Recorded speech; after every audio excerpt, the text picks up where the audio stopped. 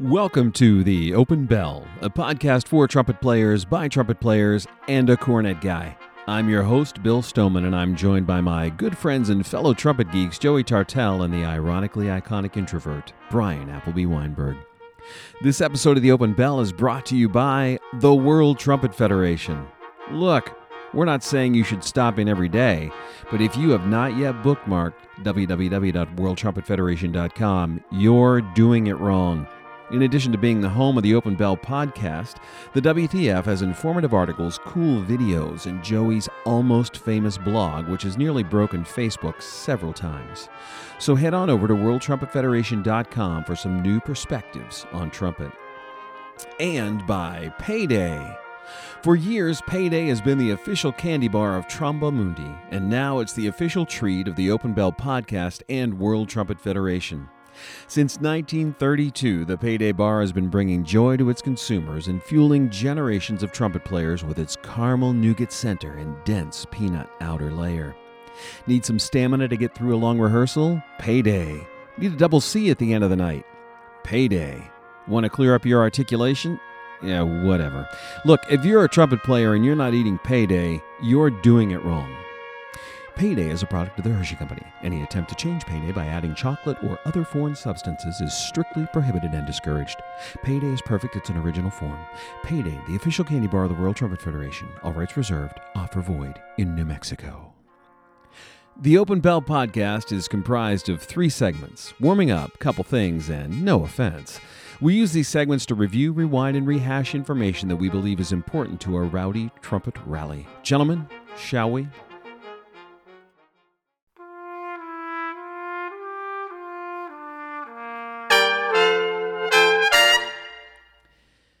Once again, warming up is brought to you by All Natural Chop Saver Lip Care. Whether you're a trumpet player or not, Chop Saver is the right choice. Available in regular and SPF varieties, Chop Saver protects your face. So I started with the green one, but shifted to SPF, the orange one, during cycling season. That has become my favorite flavor. Guys, what about you? Orange or green? What do you do? Orange. I like the green, but I will tell you, during the summertime, if I'm out a lot, yeah, then we go to the orange. I need the SPF. But quick follow-up. When is it not cycling season, Bill? Oh, that's true. Now, cycle all winter. Got my shoe covers. I'm all in. Did an hour today. Nice. Oh, man, today would have been perfect. It was beautiful. Bryan, if you were a color, what would you be? Clear? Yes. Or beige. Beige. What have you got for us? Okay, so I have a question. I guess it's a question. I want to tell a little story. The answer is no. And then I'm going with no. Wait, where's my buzzer? Question. I'm a brass bander, and I love brass bands. I love the camaraderie. I love the playing. But sometimes there's a little friction. Mm-hmm. And so this is a story of, I believe, the Black Dyke Mills Brass Band. Mm-hmm. At a time when the great Philip McCann was playing principal cornet with that band. And the bumper up, there it is. For those novices, the assistant, the second chair, maybe the most important chair in the band, arguably. Some would Bill, argue. When you played last year with ABB, where did you sit? Bumper up. There it is. Bumper up. There it is. The bumper up was a person by the name of David King, who is a great cornet player from Australia, and is now a very famous conductor and educator in the UK. And he conducts the Brighouse and Rastrick Band now. And he's won all these contests, literally all over the world. Great conductor and musician. And he sat bumper up. And they didn't speak to each other. Now they share, literally in the brass band, you share a stand. Yeah, and markings. Yep, and markings. Not letting that go. I'm not. 2 weeks in a row. So when Philip wanted to tell David to do something, he would tell the third chair player tell David. Now, I know that there are orchestral trumpet sections that also don't get along on occasion. Yes, there are. Mm-hmm. And so I wanted to talk about and just see what you thought about existing in that atmosphere, how people do it, and why people might do it, especially for cornet players.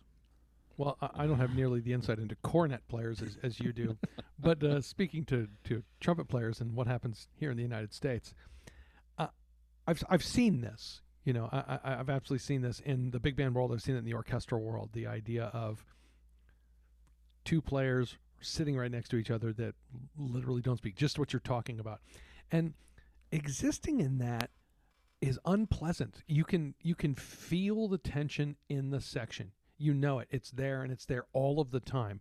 But why people do it, and I've seen this from a couple of areas, and I think some of the time, I don't think this is universal, the idea is I'm right and the other person's wrong. And so this is my chair, this is my band, and so I'm the one that has the ownership, and the other person is wrong, and it turns into that kind of stalemate where no one will give because they are so convinced that they have both the moral high ground and the ownership, is what I've seen. And I'm thinking, in some cases, how many times is it, so many years go by, they forget what the original rift was about. They just know that they don't speak to one another. Just know there's history there. So I think, and I know we have some students that listen to the show, so I'm going to put out there, I think what needs to be right is the music. So, I just can't even imagine that situation. You have to put that aside. Even if it's for the amount of time in the rehearsal, you deal with somebody professionally and then you move on. I know that's not always the case. If you don't want to speak to them outside the rehearsal, fine, but the music should be the most important thing going on in the room. The good of the order. That's my two cents. But there are players that do succeed musically, but then you're still living. I mean, you got to remember that you're also still human, and Right. and it's still, you're sitting with those people. You are living with them at work with that level of tension and mistrust or lack of trust. That's hard. It's unpleasant. Really hard. Yeah, it seems brutal. It seems a very difficult place to live and work. And how do you get excited for going to your job in that atmosphere? It's got to be there all the time, right? I found this to be harder in the big band world when big bands are out on the road, because then you're on the when you're on the road, that's 24 hours a day you're living with these people. And there are places where this has absolutely happened, and it can bring a whole band down. I will tell you, Frank Green, you guys know Frank Green. Yeah. He preceded me on Maynard's band, and we'd known each other from Disney way before. So when John Owens was thinking, hey, maybe it's time to go, and Frank's like, hey, I could come back. So Frank came back, and it was the two of us, and we both had asked the road manager, hey, I could just room with Frank. And Frank's like, I could just room with you. So we were rooming together. And it was about 3 or 4 days before one of the sax players on the bus said, okay, so this is going to be cool? And we and we're like, what are you talking about? Like, we're all in the back of the bus. Okay, listen, a couple of us have been talking, because there had been a time in the past where they had two people out who had each been the lead player on the band together. It did not go well. And Right, of course, but Frank was, I mean, he came in and I'm like, all right, what do you want to play? He's like, well, no, man, you're in the chair now. I'm like, oh, come on, you got to be crazy about this. Okay, so we had to split things up. And he was unbelievably cool about it. I tried my best to be cool about it, and it worked. It worked very well. And he hung for a while, and then he left, and he came back again later. But there was that concern, because it had happened. And when you're talking about a small band like that out on the road where you're living together all the time, oof. And another on the opposite side, I was around playing with Cincinnati an awful lot when that chair was open after Phil Collins had retired. And like, who's coming in? How's this going to be? And, I'd been playing with these guys, and I've been playing with this section, and it's an excellent section of nice guys who get along. So, they hire Bob Sullivan. I'm like, all right, I wonder what this guy's like. I never met him. I'm like, oh, New Super York, nice guy. Cleveland. Well, I mean, obviously he can play. I wonder what it's like. And so I think it was within his first month, there was a pops thing I went over to do. And so he's there. I walk in, and there's a brass room aside from the locker room where all the people in Cincinnati play, hang out and get dressed and do it in there. I walk in, he's sitting there, and everybody's sort of hanging. Hey, I'm Bob. Hi, I'm Joey. I'm going to the rehearsal, and I watch him like, boy, did they hire the right guy. Plays great, and the hang. No offense to you, Bryan. Yeah, Yeah, Bryan. that seems weird to No me. offense. But I think that part of it is you want somebody that you can, for lack of a better term, you can live with as well, because wow, you pick the wrong person, even if they play well. We covered a little bit about this in talking about the rules, but boy, when you hire that person who plays well that you can't get along with, well, sure, the music's still good, but that's not all of it when it's a full-time job. No. Yeah, Yeah. when you're always there. Well, I look at, Tromba Mundi, right? When I applied for the opening, sure it was about my playing, but really, it was an extensive interview. Extensive. Extensive interview. In a letter-writing campaign. Yes, it was. It was more about fit, really. Yeah. Now, Bryan, do you have theories on this? You asked the question. We've sort of answered. Do you have answers for yourself? Yeah, I mean, I just feel like no matter what the conflict is, I'm going to try and work it out with that person. And I'm going to keep trying to work it out and figure out what I can do to make it better. And if I can't, I'm really not going to let it affect me at my core. Like that's going to roll off my back. But I'm certainly not going to let it separate me from my chair in the band. Mm-hmm. It's not going to separate me from my passion and doing what I love. So it's going to make it a little bit less fun. But yeah, it's going to roll off my back as much as possible. Yeah. Yeah, that's good. Got to keep it in perspective, Yeah, I think Kind of so. like your markings. Keep them in perspective. Speaking of letting it roll off your back. Speaking of letting go, Bryan, Joey, what do you have for us? I have this. For us, it's the end of audition season. And, normally here at IU, we do these in person, and we have a long day in January, a long day in February, a long day in March. And this year, they everything being online, they said, all right, here are all the recordings due February 1st, and they gave us almost 100 of them. We'd like them back by February 19th. So I've been, mired in auditions. And I want people, when they record themselves, and I am convinced they're not listening before they send the recording in. I'm convinced of at least a few of these recordings were not listened to. So this is a public service announcement from your friendly neighborhood trumpet teacher. Before you send something in, I don't care if it's last minute, just listen and listen all the way through. Because some people sent us things that were fairly long. We said about 8 minutes, but some of them might have been, 15, or for doctoral students even longer. Take the time to make sure something didn't go wrong, or something isn't just distorted, or something isn't just completely falling apart. But I am convinced there are at least a handful I listened to this year. There is no way they listened to that before it was uploaded and said, yep, that's what I'm sending off to apply to college. They finished playing it and they realized, yeah, that's as good as it's going to get. Send. But I'm talking not just that part, but I'm talking from the actual physical recording part. Yeah. Like things are feeding back. Oh, right. Like it's so distorted, I can't even tell what I'm really listening to. Oh, boy. So, public service announcement. I mean, have you guys run into this? I mean, do you have this? Have you? Well, at least a wide range of recording qualities, and you have, obviously sometimes somebody doesn't have the means to do it, or they're recording in a dead room or something like that. But yeah, we sure see a wide variety. You do see a variety of them and situations. In the UK, it brings up an interesting point. In the UK, for my daughter did vet school applications, and it came out that the essay portion cannot be graded by the schools based on grammar and quality, only on ideas, because all of the rich kids were farming out their essay writing and getting editors, and all the poor kids had no. So they decided to just flatten. Right, and that's why I like having for the everybody. videos. And I can certainly appreciate that if this is all I have to record with. Sure, right. But you still have to listen to it and go, does that sound like a cell phone recording of me, like whatever I used?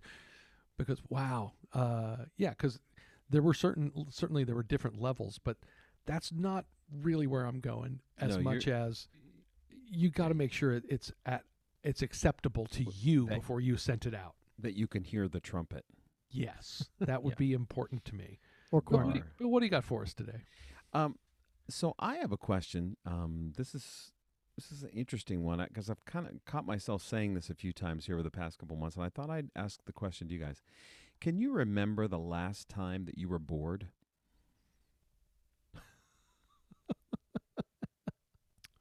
Wow. That's a great question. It's, Oh it's man. interesting, right? Searching files. I mean, I got to think about, like, I love all this stuff I do, and I think I intentionally have just put a bunch of variety in my life, but I don't remember the last time I just sat around going, man, I'm bored. Yeah, I'm with you Yeah. on that. I think I'm with you too on that. Now, there are times where I will go out of my way to do nothing. Yes, but that's Yes. different. But that's different than saying Very different. I'm bored and there's nothing I can or want to do. That's a different thing. Because I think, like, sometimes What a the shame. bored thing comes with a little frustration, right? Like, oh, I'm so bored. Like, I don't have anything. Like, I don't feel that. Like, I don't know when the last time was I ever felt like that. Because I always have something to do. There's always something I want to do, Well, there is. Yeah. You're right. even if that's doing nothing. Yes. Yeah. Like for me, I like the idea. I like the end of the day. I like my day Mhm. being over, which is why maybe choosing a career as a performing musician. Maybe I should have thought that through. Because if you wake up and you got a concert, you're on the clock, Right. But the idea of like, all right, when my teaching day's over, my practice day's over, I come home, get done with dinner, and get the dishes all done. And it's like, done. So yeah. I enjoy finding something like I like sitcoms. If I can watch a stupid 22 minutes of TV and enjoy myself, Mhm. yeah, great. Boom. I'm a big sports fan, as you guys know. Like, so we'll often text during games, big games that are going on, because that's Right. that's doing nothing, but it's enjoyable. But then, when you want, from a productivity standpoint, yeah, there's always so much to do. Yeah. Yeah, Yeah. Okay. Cool. It's been absolutely. a while I since I feel badly for people who are bored. yeah. Right? I mean, you get programming in downtime, great. I'm totally into that. You have to have time to recharge, but yeah, I don't think bored. Yeah. If you're really kind of structuring your day and That's thinking just about not all a- the things not a that thing you, for me. yeah, like you want to do, I don't know how you'd have time to be bored. Yeah. Cool. I just thought I'd kind of throw it out there. Mhm. All right. So here's the exciting thing. Backboard bingo tonight. Are you ready for this? It's the Backboard Bingo Truth or Dare version.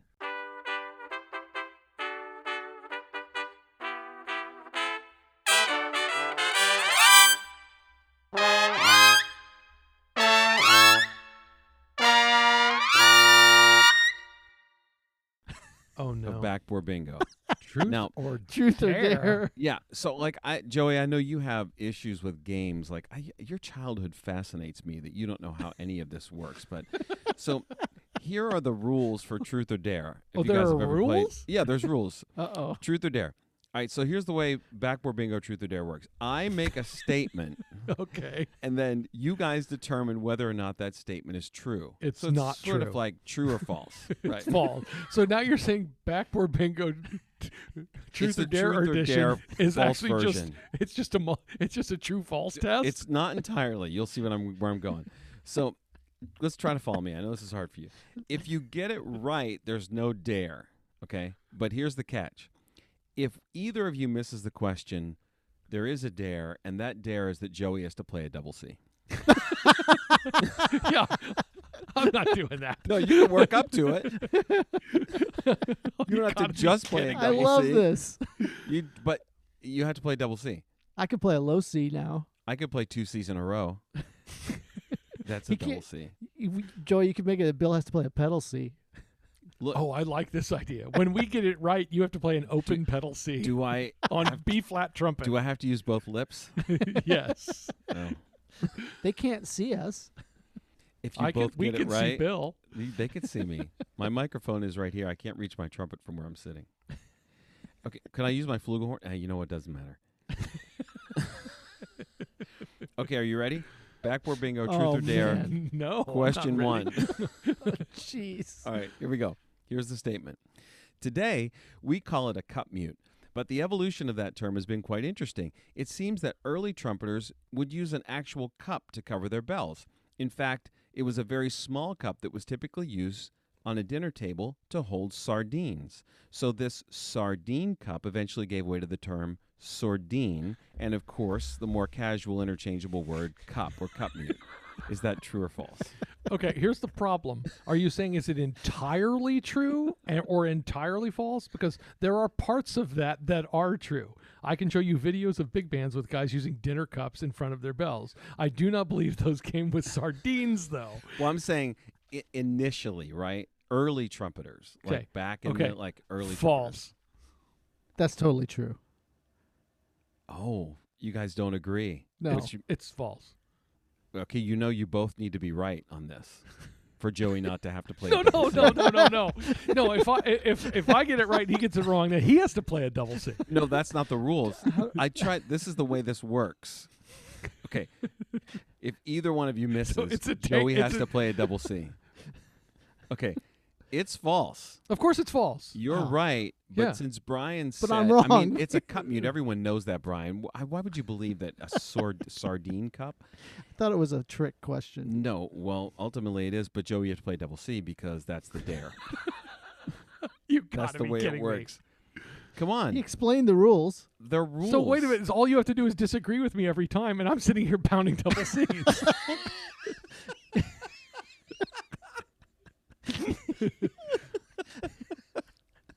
That's Hold not on. a problem for you normally. I can't believe it.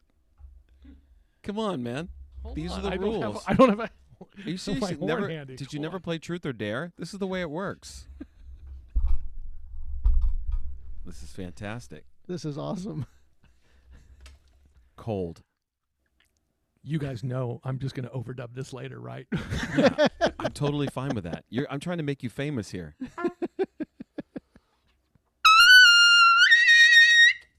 Okay, Okay. there we go. Wow. Jesus. Cold on cold chops. Good Lord. That's amazing.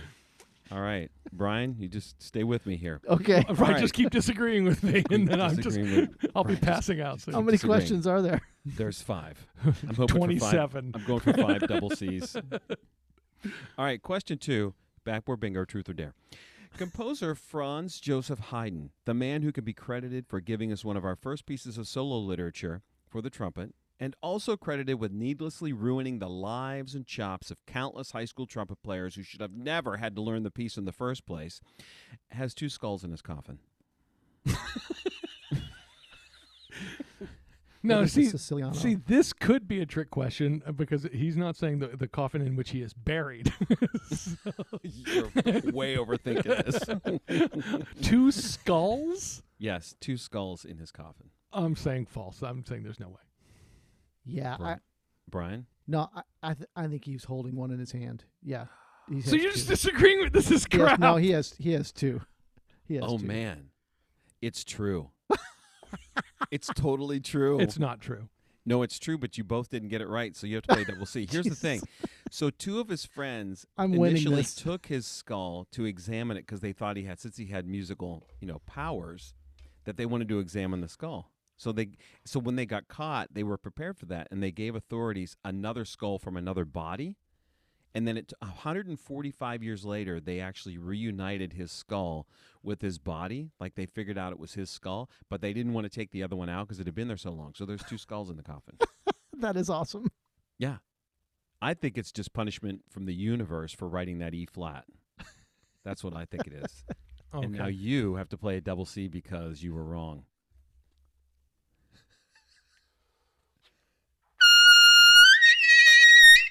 And there's 2. Outstanding. Fantastic. Well done. Man, I don't know how you pick your horn up and just do that cold. All right. Question 3, backboard bingo, truth or dare. For most of this his is the life- last time we're ever playing this game. This is know. a great game. This could be a crowd favorite. For most of his life, Louis Armstrong lied about his age. He claimed to be born on July 4th, 1900. But in 1988, an historian found his birth certificate, which revealed he was born on August 4th, 1901. That's true. Bryan? No, he didn't lie. Why would he lie? That's crazy. It's true. That's Bryan, false. go with me. It's true. Go with me, Bryan. It's true. No way. You don't actually know that. Bryan, go False. with me. That's false. All right, Bryan said false. It's actually true. Joey's right. Yeah. He still has I to play knew a that. double C. That one I know. Come on, how do you know that? He lied about his age to get into military band and play gigs. That's why they assume he did it. Nonetheless, the rules of the game indicate that you have to drop a double C. This game is ridiculous. This game is awesome. I love this game. You know you don't actually have to play it right now, right? You could just dub it in later. That would be cheating. He doesn't Can I cheat. take a different route up? Even in a game do like whatever this. you want.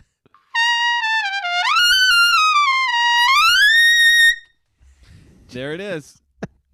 Fantastic. Okay, I love this game. It doesn't matter what the game is. All right, Joey only does not cheat. 15 more questions. All right, question 4. Backboard bingo, truth or dare. I can't believe you didn't trust me on that. I said, Brian, go with me. I knew Brian, that. are you kidding? Like, Brian, of all things, someone's birthday, you're not going to trust Joey. Oh yeah, I guess that's right. I should That's have right. learned. I knew your dad's before you did. Come on. That was ridiculous. All right, question 4. Backboard bingo, truth or dare. Around 1721, J.S. Bach was looking for a new gig. He cleaned up some existing pieces he had written and submitted them to the Margrave of Brandenburg as a kind of a job application.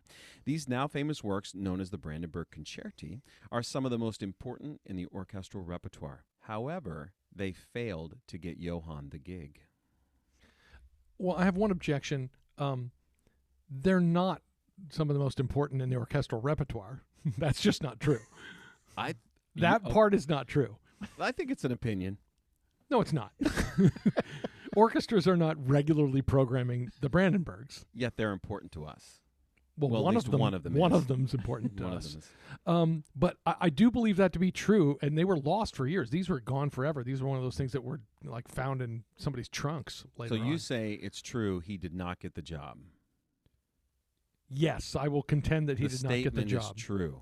Right. That part. Well, false. That He got part the of gig. He got the gig. What? I am being set up here. You're just Wow. disagreeing with me every time. He got the gig. He didn't get the gig. Apparently, he didn't get the gig. Apparently, he had a track record for being a difficult Yeah, employee. he didn't get the gig. I don't know why you're arguing with me about Louis Armstrong and Bach. These are things that I know about. Well, now I think he just wants to hear double I C's just want to hear a double raining C down on the again. This is podcast. ridiculous. Bach should have listened to the rules part 2, how to get called back, apparently. And we should have started this podcast in the in the early in the Baroque era. That's where we're supposed to go. Early 1700s to help him out. All right, here we go. Okay.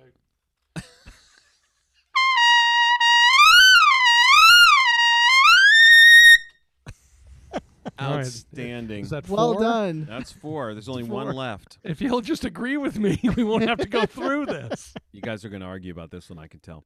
All right, question 5, backboard bingo, truth or dare.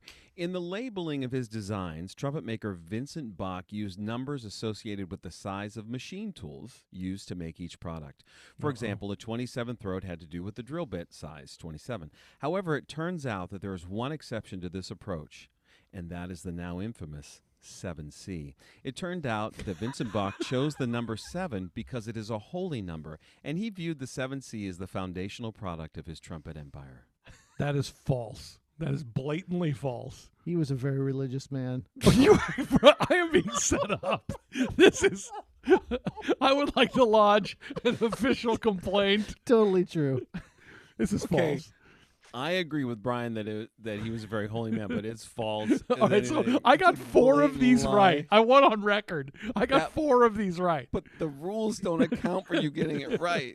They the need rules- to. I object to the rules. it's You're truth out of or order. dare. You're out of order. This whole game's out of order, You know and how I'm this out. works. You're out. You need me on that wall. All right, so I got to do one more of these. We need you on that double Yeah, C. because you didn't agree. No, I started. He didn't agree. I went first. But you both have to agree, which means you have to play a double C.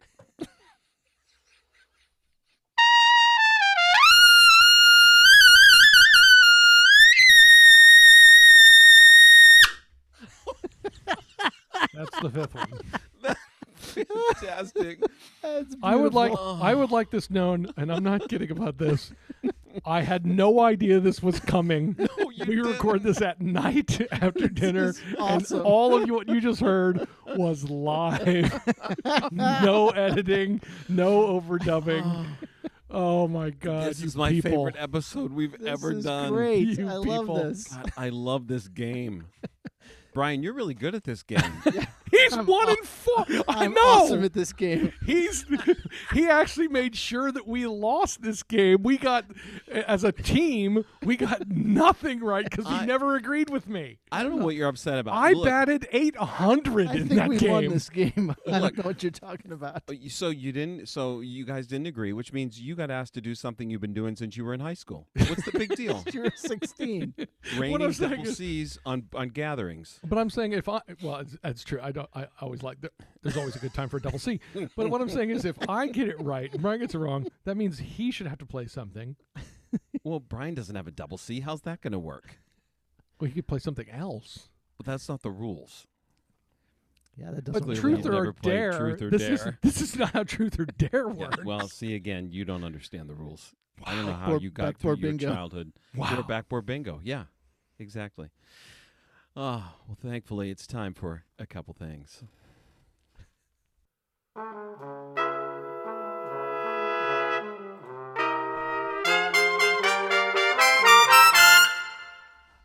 Recently, two specific events, one inside and one outside of music, have reminded me of how important it is to practice success. In fact, I'll go a step further and suggest that we need to put ourselves in a position to expect success. So it's then and only then that we can actually succeed, right? So let's talk about practicing success. Absolutely. I think this starts from the first time you look at a piece of music, right? I think a lot of times this is where the trouble begins. The trouble begins when you look at a piece of music and go, oh, crap. So I have 3 questions that I want people to ask when they look at a piece of music. Here are your 3 questions. Are there any notes on this page that I cannot play? And you look and go, I can play all these notes. Okay.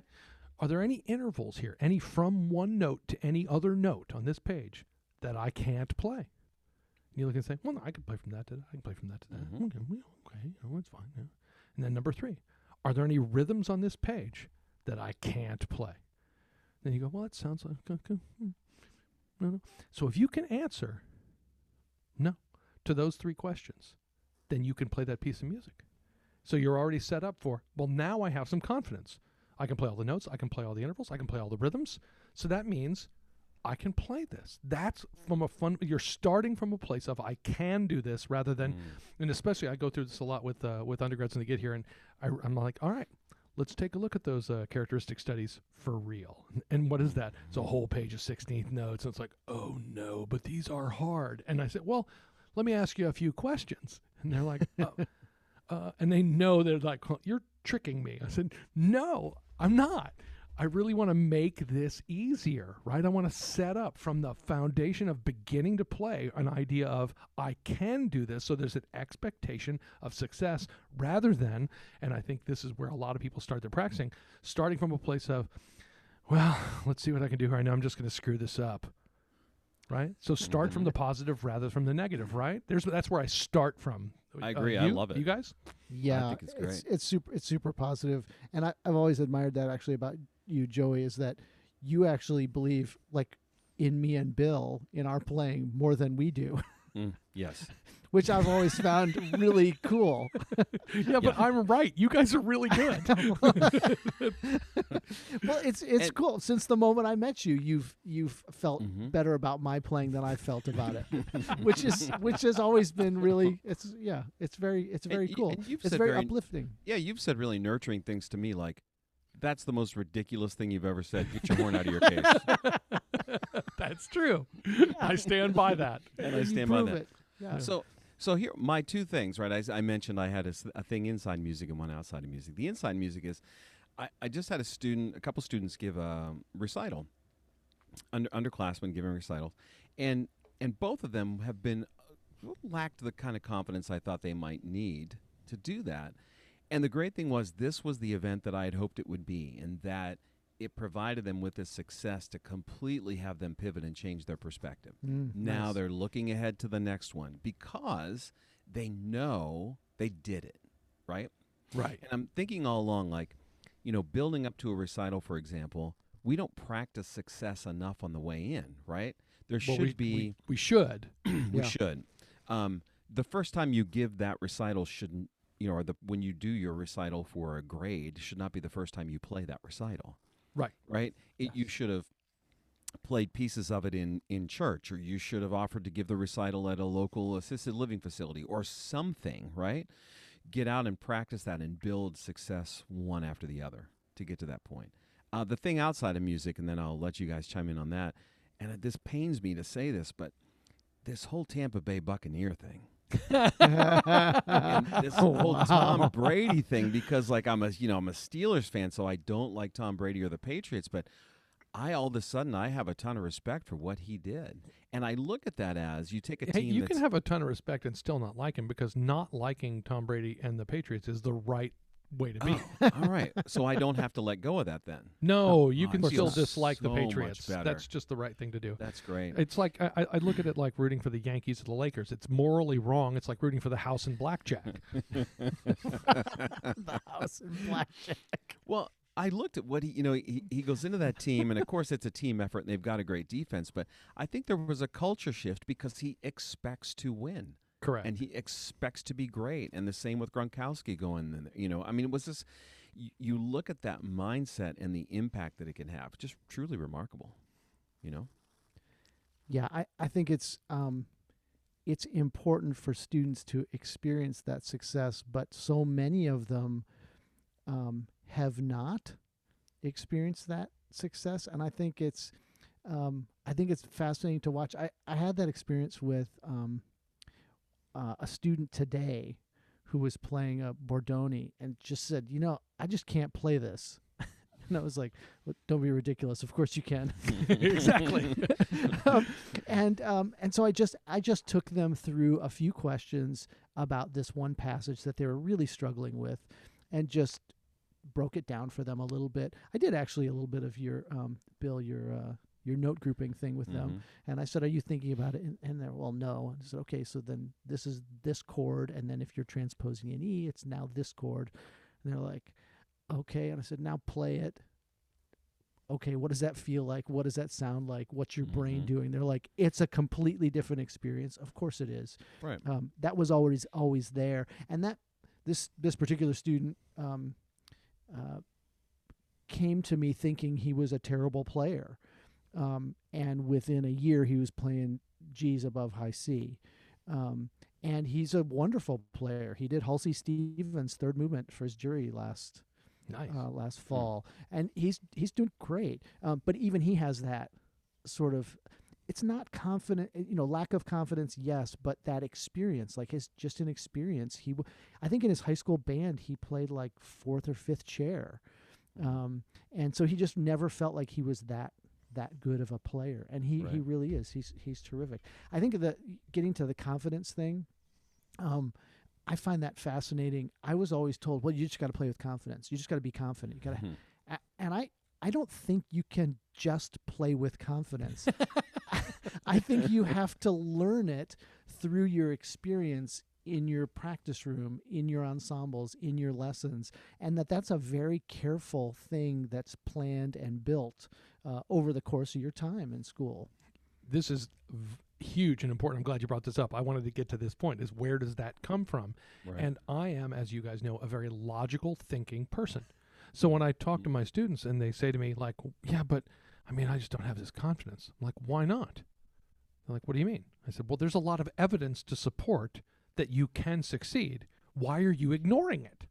Right. So let's just make it a logic problem. I'm not here to like be your cheerleader and be like, yeah, you can do it. I'm like here to say, here's how. And this is where the educational system is really, really important for us.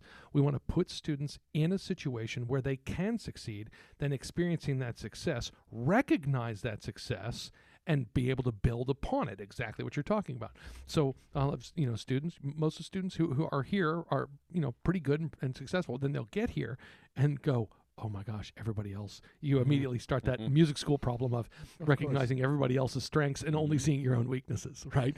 So when that happens, it's a fairly normal thing to happen here. I'm like, right, okay, so you got in here. Now, I didn't know you much before you got here, so it's not just because I like you. It's because you played really well, and you did well in high school, and you're doing well in college. So there's evidence along the way for success that you should be able to recognize, and without being the stereotypical cocky trumpet player, recognize that I have done this well, I can do this well, and then from the really small part, like I was talking about when you're starting even the piece of music, start from I can do this, not I'm never going to be able to play this, because I've had students say the same thing. Well, I can't play this. Really? Why not? Right. You know, that start from there. But then I just gave a master class this week talking about this with our trumpet players here at IU. I think most trumpet players practice a little backwards. What they do is they get in the practice room, and we're practicing until we kind of got it. Yeah, I got it. Yeah, I got it. Yeah, I got it. And then you get on stage, and it's not until the performance that you really are paying attention to every single microscopic detail. So that any little thing on the performance, you're like, oh. So what I was saying is, this is what you should be doing in your practice room. You get really microscopic with it. There it is. Hey. Yes. All In the right. practice room, so that when you get to the performance, you have built that comfort level. Like you've built a comfort level. I've taken this thing apart. I've put it back together. I know I own this. I'm gonna play this because I've built that in my practice. So when you step out on stage, now you're not concerned with the microscopic, because you can just sit back and play the music. You've already covered that. I think we end up doing that a lot backwards, and this leads to not doing as well in a performance as you would like, which then leads to a lack of confidence rather than the other way around. Right.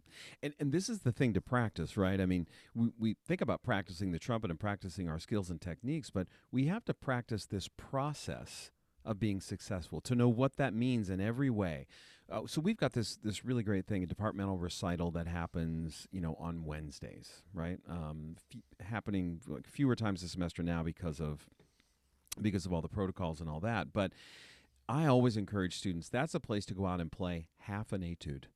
An etude, one movement, whatever it happens to be. Yeah. Because there's this whole process that you go through about what you'll do that day and what you do leading up to it and how much you warm up, all these things to guarantee the success that you need. And to, as teachers, to create these things along the way where you're going to put someone in a position to succeed, and they're going to be able to practice succeeding, right? Yeah. There again, you shouldn't be going into anything going, man, I hope this goes okay today. Now, or not knowing what's going to happen. Yeah. Right, could I back up a step? I have a story Yes, from high school, please. which is back to the nuts and bolts of how to practice music. This is a true story that sounds like a made-up story from an old man, but I guarantee it's true. I went in the summer of 1982. I went to Eastman for a summer jazz camp. This is where I met Vince DiMartino. He was the trumpet teacher, and he was the jazz band director. So, it was like a college summer thing. Like there were classes all day and rehearsals, and we had lessons once a week. But it was like busy during the day, and there'd be concerts and stuff with the jazz band. Now Vince was as very demanding as a trumpet teacher, and he didn't care that we were 15 years old, and he was like, do this and do this and do this and do this and do this. Now the second day of the camp, there was also a vocal camp going on, and there was this young woman there that showed some interest in me. I had some interest in her. So now I had a problem, because my problem is I definitely want to hang out, and it's summer camp. No offense, Bryan. But You mean if I hang out? don't It's if I fun. if I don't play this stuff for my trumpet lesson, Vince will kill me. Right? So this is where I figured out how to practice in this way, and this is how to set up for success, because I think most people, what do they do? They start at the beginning, you go until you screw up, you fix, you go back, you go until you screw up, you stop and fix. This is a terrible way to practice. So again, I'm going to give you the 3-step process here. So what I did is I took one of these etudes, and I'm like, okay, I can't sit in here for hours and hours and hours. What can I do? And I asked myself those 3 questions, and I said, okay, so if I go slowly, I can play this whole thing. Mm-hmm. So I literally went half tempo and played all the way through and went, oh, because now I've played an entire piece of music. And this is what the big failing is. When you're thinking about, I want to have some success, well, what's your goal? Your goal is to play a piece of music. It's not to play an etude with 0 mistakes. It's to play one piece of music. Mm-hmm. So I'm going to play that piece of music, whatever I'm playing, whatever I'm sight reading, play all the way through without stopping in a musical setting, whatever tempo that you can negotiate that. So I did that slowly and went, well, yeah, I made some mistakes there. So that's step 1, play it all the way through. Step 2, go in there and find those little spots. What was that? Well, let me take a look at that. And then step 3, I'm going to play it through one more time. And then I'm done with it for the day. Now, there's still some mistakes there. But over the course of a week, now every day of those 6 days before my lesson, I've played it all the way through twice. And I'm gradually moving the tempo up. I might still make a mistake here and a mistake there. Fine. But I go into my lesson with Vince. All right, let me hear this. And I play it all the way through, probably at about 80-85% of tempo. It's not at tempo, but it's good and it's musical and it's the whole thing. And he says, yeah, it sounds pretty good. It needs to go a little faster. Okay, so the next one. And in my head, I thought, I just got away with something. Crack the code. Yeah. But I thought I was cheating. But what I figured out is this is a smart way to practice. Yeah. Because what you're practicing is, 1, the success we're talking about. 2, playing music, not figuring out note. Right. Because what happens is, well, I never really played it all the way through without stopping. Well, why not? That's the goal. That's where you should start. Yeah. So there's 2 3-step processes. There's 3 questions to ask and play it all the way through whatever you can. Isolate some spots. Play it all the way through whatever tempo you can. Boom, and let it go, because you'll spend less time in a practice room and get more done. Well, I love the idea of this, because really what you're doing is you're setting up this knowledge of the whole thing, right? You're understanding exactly what the task is in front of you. I want to take that idea and zoom out even more to say, let's look what the whole thing looks like, right? So I have a student that just finished a junior recital. I want to look at what the senior recital looks like this fall. Let's really zoom out there and get unmicroscopic with it. And then you could say macroscopic. I could say, let's get macroscopic with it. That's a word. Is it? Yes. Wow. That remind me, Brian, I'll put that in Backboard Bingo Truth or Dare next time. We're not playing that again. But it was so good. I was set up. Brian was so happy. I was set up. But so I want to zoom out, not only to say, like, this is what the recital. He was a very holy man. Did you actually say that? Yes, I did. He did. He may have gone too far there. He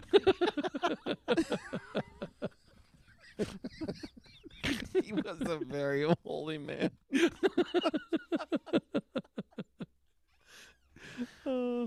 I think that will be the title of this episode. Not practicing success. ... He was a very holy man.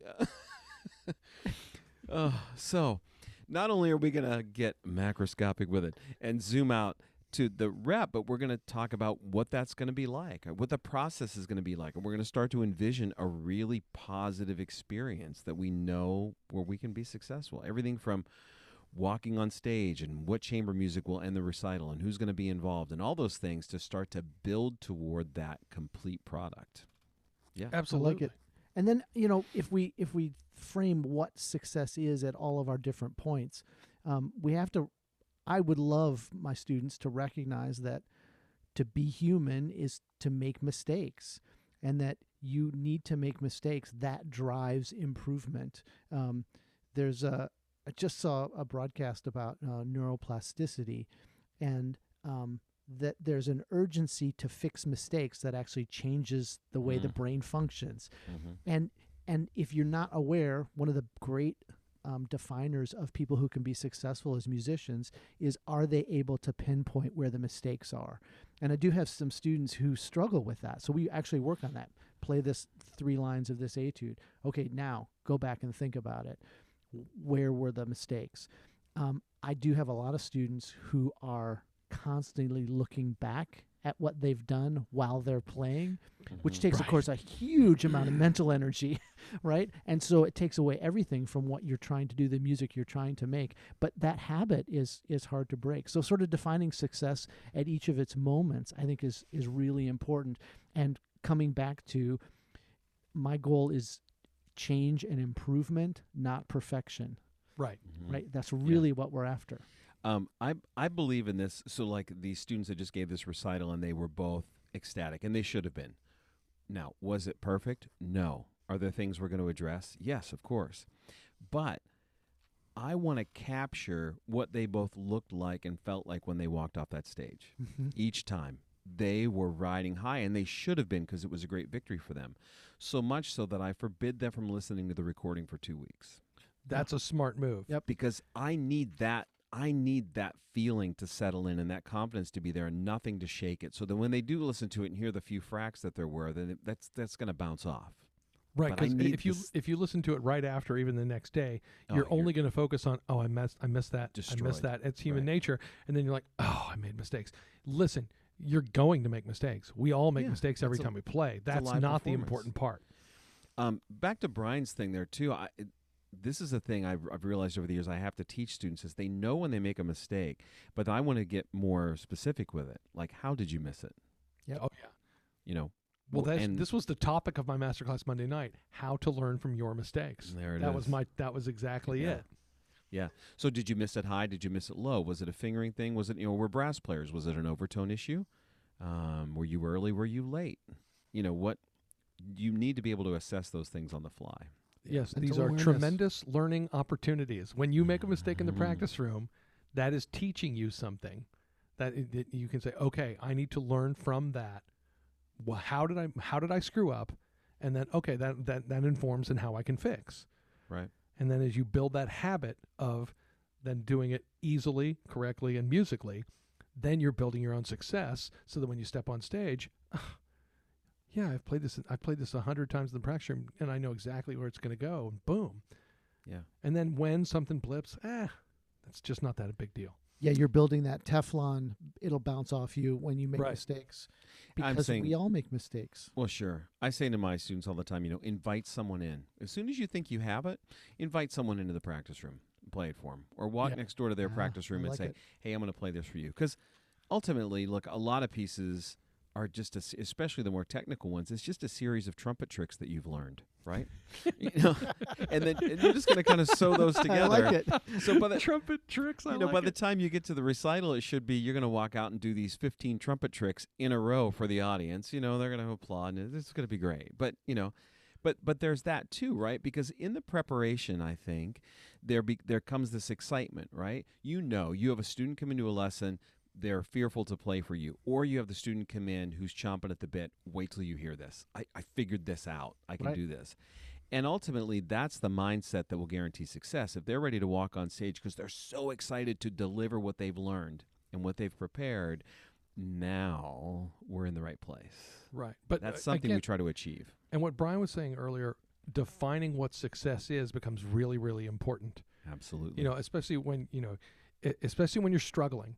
The idea of, wow, this has been hard for me. This is really hard for me. This is hard for me. Like, I've had students that might be, for example, just one example, really, really accurate, but I don't really hear an open sound. Right. So I'm like, all right, I want to hear it. You need to have that open, full and clear sound, full and clear, full and clear. And then we'll really get to that sound being open. We'll go back to the piece of music, and then it might be a little chippy. I'm like, right, but that's the sound. That's the right sound. Right. That's a success. Like what you just did there is you played musically with your best sound. And they're like, yeah, but I missed notes. Oh, no. That's a victory. That's a success. That's what what Bryan's talking about. We have to define that at every level. Yeah. It's so easy for us, right? I mean, the mind fills any kind of void with negativity, right? Oh, and so when you start to sit back and go, oh, man, my recital is in a week. I wonder what's going to happen. Your mind's like, oh, not good things. Right? Immediately. Immediately. Like you imagine every crash possible. I mean, you guys have had the musician dreams, right? Before the recital. Like the showing up without shoes, horns, something really bad happens. You can't make it on time. It's, just brutal the way the brain tries to play those tricks. Yeah, and that's, again, where it comes down to for me, being very logical about these things becomes very helpful. Absolutely. Not just for the cocky nature of like, yeah, I'm a trumpet player. I'm the greatest thing ever. No. That's not logical at all. But, I have practiced. I have prepared. I have done this well. There's no reason I can't do this well again or do this well in public. Yeah. And that's what... Go ahead, Bryan. I was going to say, I have another, sort of the other side of this. I have students who on occasion will be really upset with themselves when they play poorly. And you talk to them about, well, how much have you practiced this, or how well have you played this, and how well have you practiced it, or how much have you played this, and they will reveal that very, very little time, and that's also problematic, because you can only expect of yourself what you put in, and if you are honest with yourself and say, look, I just didn't spend time, that's fine that you didn't spend the time, but you can't beat yourself up for your performance if you didn't spend the time. Like that's not logical either. Yeah. So like you do the double whammy, like you're upset that you didn't spend the time and feel guilty, and you're upset that you didn't play well, but it's okay. You can mitigate that and make it less painful. I'm thinking back to days when I was less nurturing perhaps than I am now, and said, no. You've not earned the right to be that upset about this performance. Well, yeah, right. Yeah, that's the way to think about it. Yeah, you didn't earn that. I mean, you can be upset that you didn't practice, but you don't get to be upset that you played poorly. No, I think you got exactly what you deserved. Yeah. That was actually a very good indication of how you prepared. Yeah. And you have to own that, and that's the reality of owning and that can be hard. Helpful. Yeah. But for performers, and I think and teachers alike, we try to care for the students in so many ways to get them ready to go, and we help them with the music, we practice the music, but this idea of creating opportunities to practice performance, and more importantly to practice succeeding along with that. And that's why I started with from the very first time you look at it. I think it's very important. So you start from a place of I can play this. You don't have to convince yourself. You start there. Yeah. And then you just keep proving it to yourself, both by learning it, then playing it for your friends, then playing for your teacher, and then playing it in public, and then that can build upon itself, where you just have continued success. Yeah. Yeah. Because we can do that. I mean, those things give us confidence. Back to the football analogy, I always thought it was crazy when they said, well, this team has been to the playoffs how many years, and, they have experience. And I'm thinking, but half these people weren't here. But you know what? It does matter, because there's that culture. There's a culture, yeah. The culture. There. The culture is a huge part of this. And there's enough players who have succeeded, and the other people are looking around going, oh, no, we can do this. We're on this trajectory. Here we are. This is our path. You have to believe it. And the people that set that culture and enforce it say, this is the level. This is where it is. Right. And so sometimes their players just don't know this. I do remember there was a couple of people that transferred in during their junior and senior year of high school into my high school, which was a very strong band program that my band directors had created a really great culture of performing at a high level and taking it seriously. And it was like, I was first year in my band. Well, not here. They came into something that they didn't even know existed. Right. And I think that even happens at a professional level, where they're like, I'm really good, and then you show up and go, oh, you guys are serious about this. Yeah. And I've had that with students here at IU, that they come to IU because, well, I really like trumpet and I've really liked band, and they play really well. Mm-hmm. And then they get here and I'm saying, okay, so here's what we're doing. And I had this conversation a few times where they're like, I don't want to do this. I just like playing trumpet and think it's fun. I'm like, well, I do too. Mm-hmm. But this is my profession. And it is. And they're like, no. I want this to just be on the side and for fun. I said, okay, that's not what we're doing here. Mm-hmm. But they really just didn't even know what they were really getting into. And that's fine. And there's no hard feelings there. Right. But there's creating that culture creates that level, creates that expectation of success, which is what we really, really want. I want students going out there thinking, I have done the work. I'm going to succeed because I should. Right. Yeah. And isn't that it too, that like you're saying, Joey, from the very beginning, there's an expectation about a level of detail, right? Yeah. About the level of detail that's needed and the level of study that's needed to be successful. And you build that in from the beginning and you go. Yeah. Yeah. Great stuff. Well, this was a really great topic. I was so excited for these couple of students, and I thought this is a great thing to talk about, because I think for a long time I didn't, obviously was caring for the trumpet part of it, but realizing, boy, you need to stack these successes up to give somebody a chance to succeed. Absolutely. And this is good stuff. So now time for No Offense.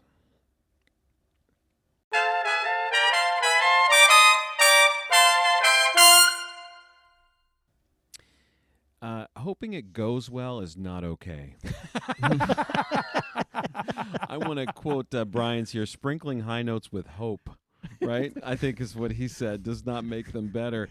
Or hoping you have a good day on your recital, or hoping your chops feel right. Success is a skill that can be practiced. I think we've covered that really well today. But you got to change if you're going in there hoping it goes well. I always use the term with students. I said, wow, so it sounds like you practice a little bit, but you're still rolling the dice here. That's good. Like you've got a shot. You've practiced it enough where if everything lines up, it just might work. Mm-hmm. But boy, any little thing goes off and, oh, snake eyes, you're busted. Yeah, you're rolling dice. You're exactly. rolling the dice. Not okay. We do not want to roll the dice in public. Yeah. It's why I love rehearsal, right? I played with this little orchestra in New York the year before I came down to Rowan for the job, and it was 4 days a week in New York. On Thursdays we had 7 hours of rehearsal. Oh my gosh! On Friday morning we had 4 hours of rehearsal. Wow. On Monday morning we had 3 hours of rehearsal. We did concerts at 2:00 and 7:00, and on Tuesday night we did an 8:00 concert. And that concert was absolutely smoking every week. Right. It was killing every single week. And everybody was all in, and it was fantastic. It was a great orchestra. That's a great brutal players, schedule. It was a great schedule. Yeah, it was Yeah. brutal, but it was fantastic. And I just, it was an hour and a half from my front door to my chair. In taking the train into the city, and Yeah. it was spectacular. I had a great time, and everybody was completely invested. And man, those Tuesday night shows were just killer. Sparkling. Yeah. Yeah. So nobody Yeah. was hoping for everything. Everything. Everybody knew where Everybody everything knew. was going. Right. Yeah. Yeah. Yeah. Yeah, meeting those expectations. Yeah, that's Yeah. great. Well, listen, that should about do it for today. We've come to the end of yet another episode of The Open Bell. Thanks for joining us on this episode. Stay tuned, tell your friends and students, and please, please practice success. So long for now. Remember to keep an open mind, but more importantly, an open bell.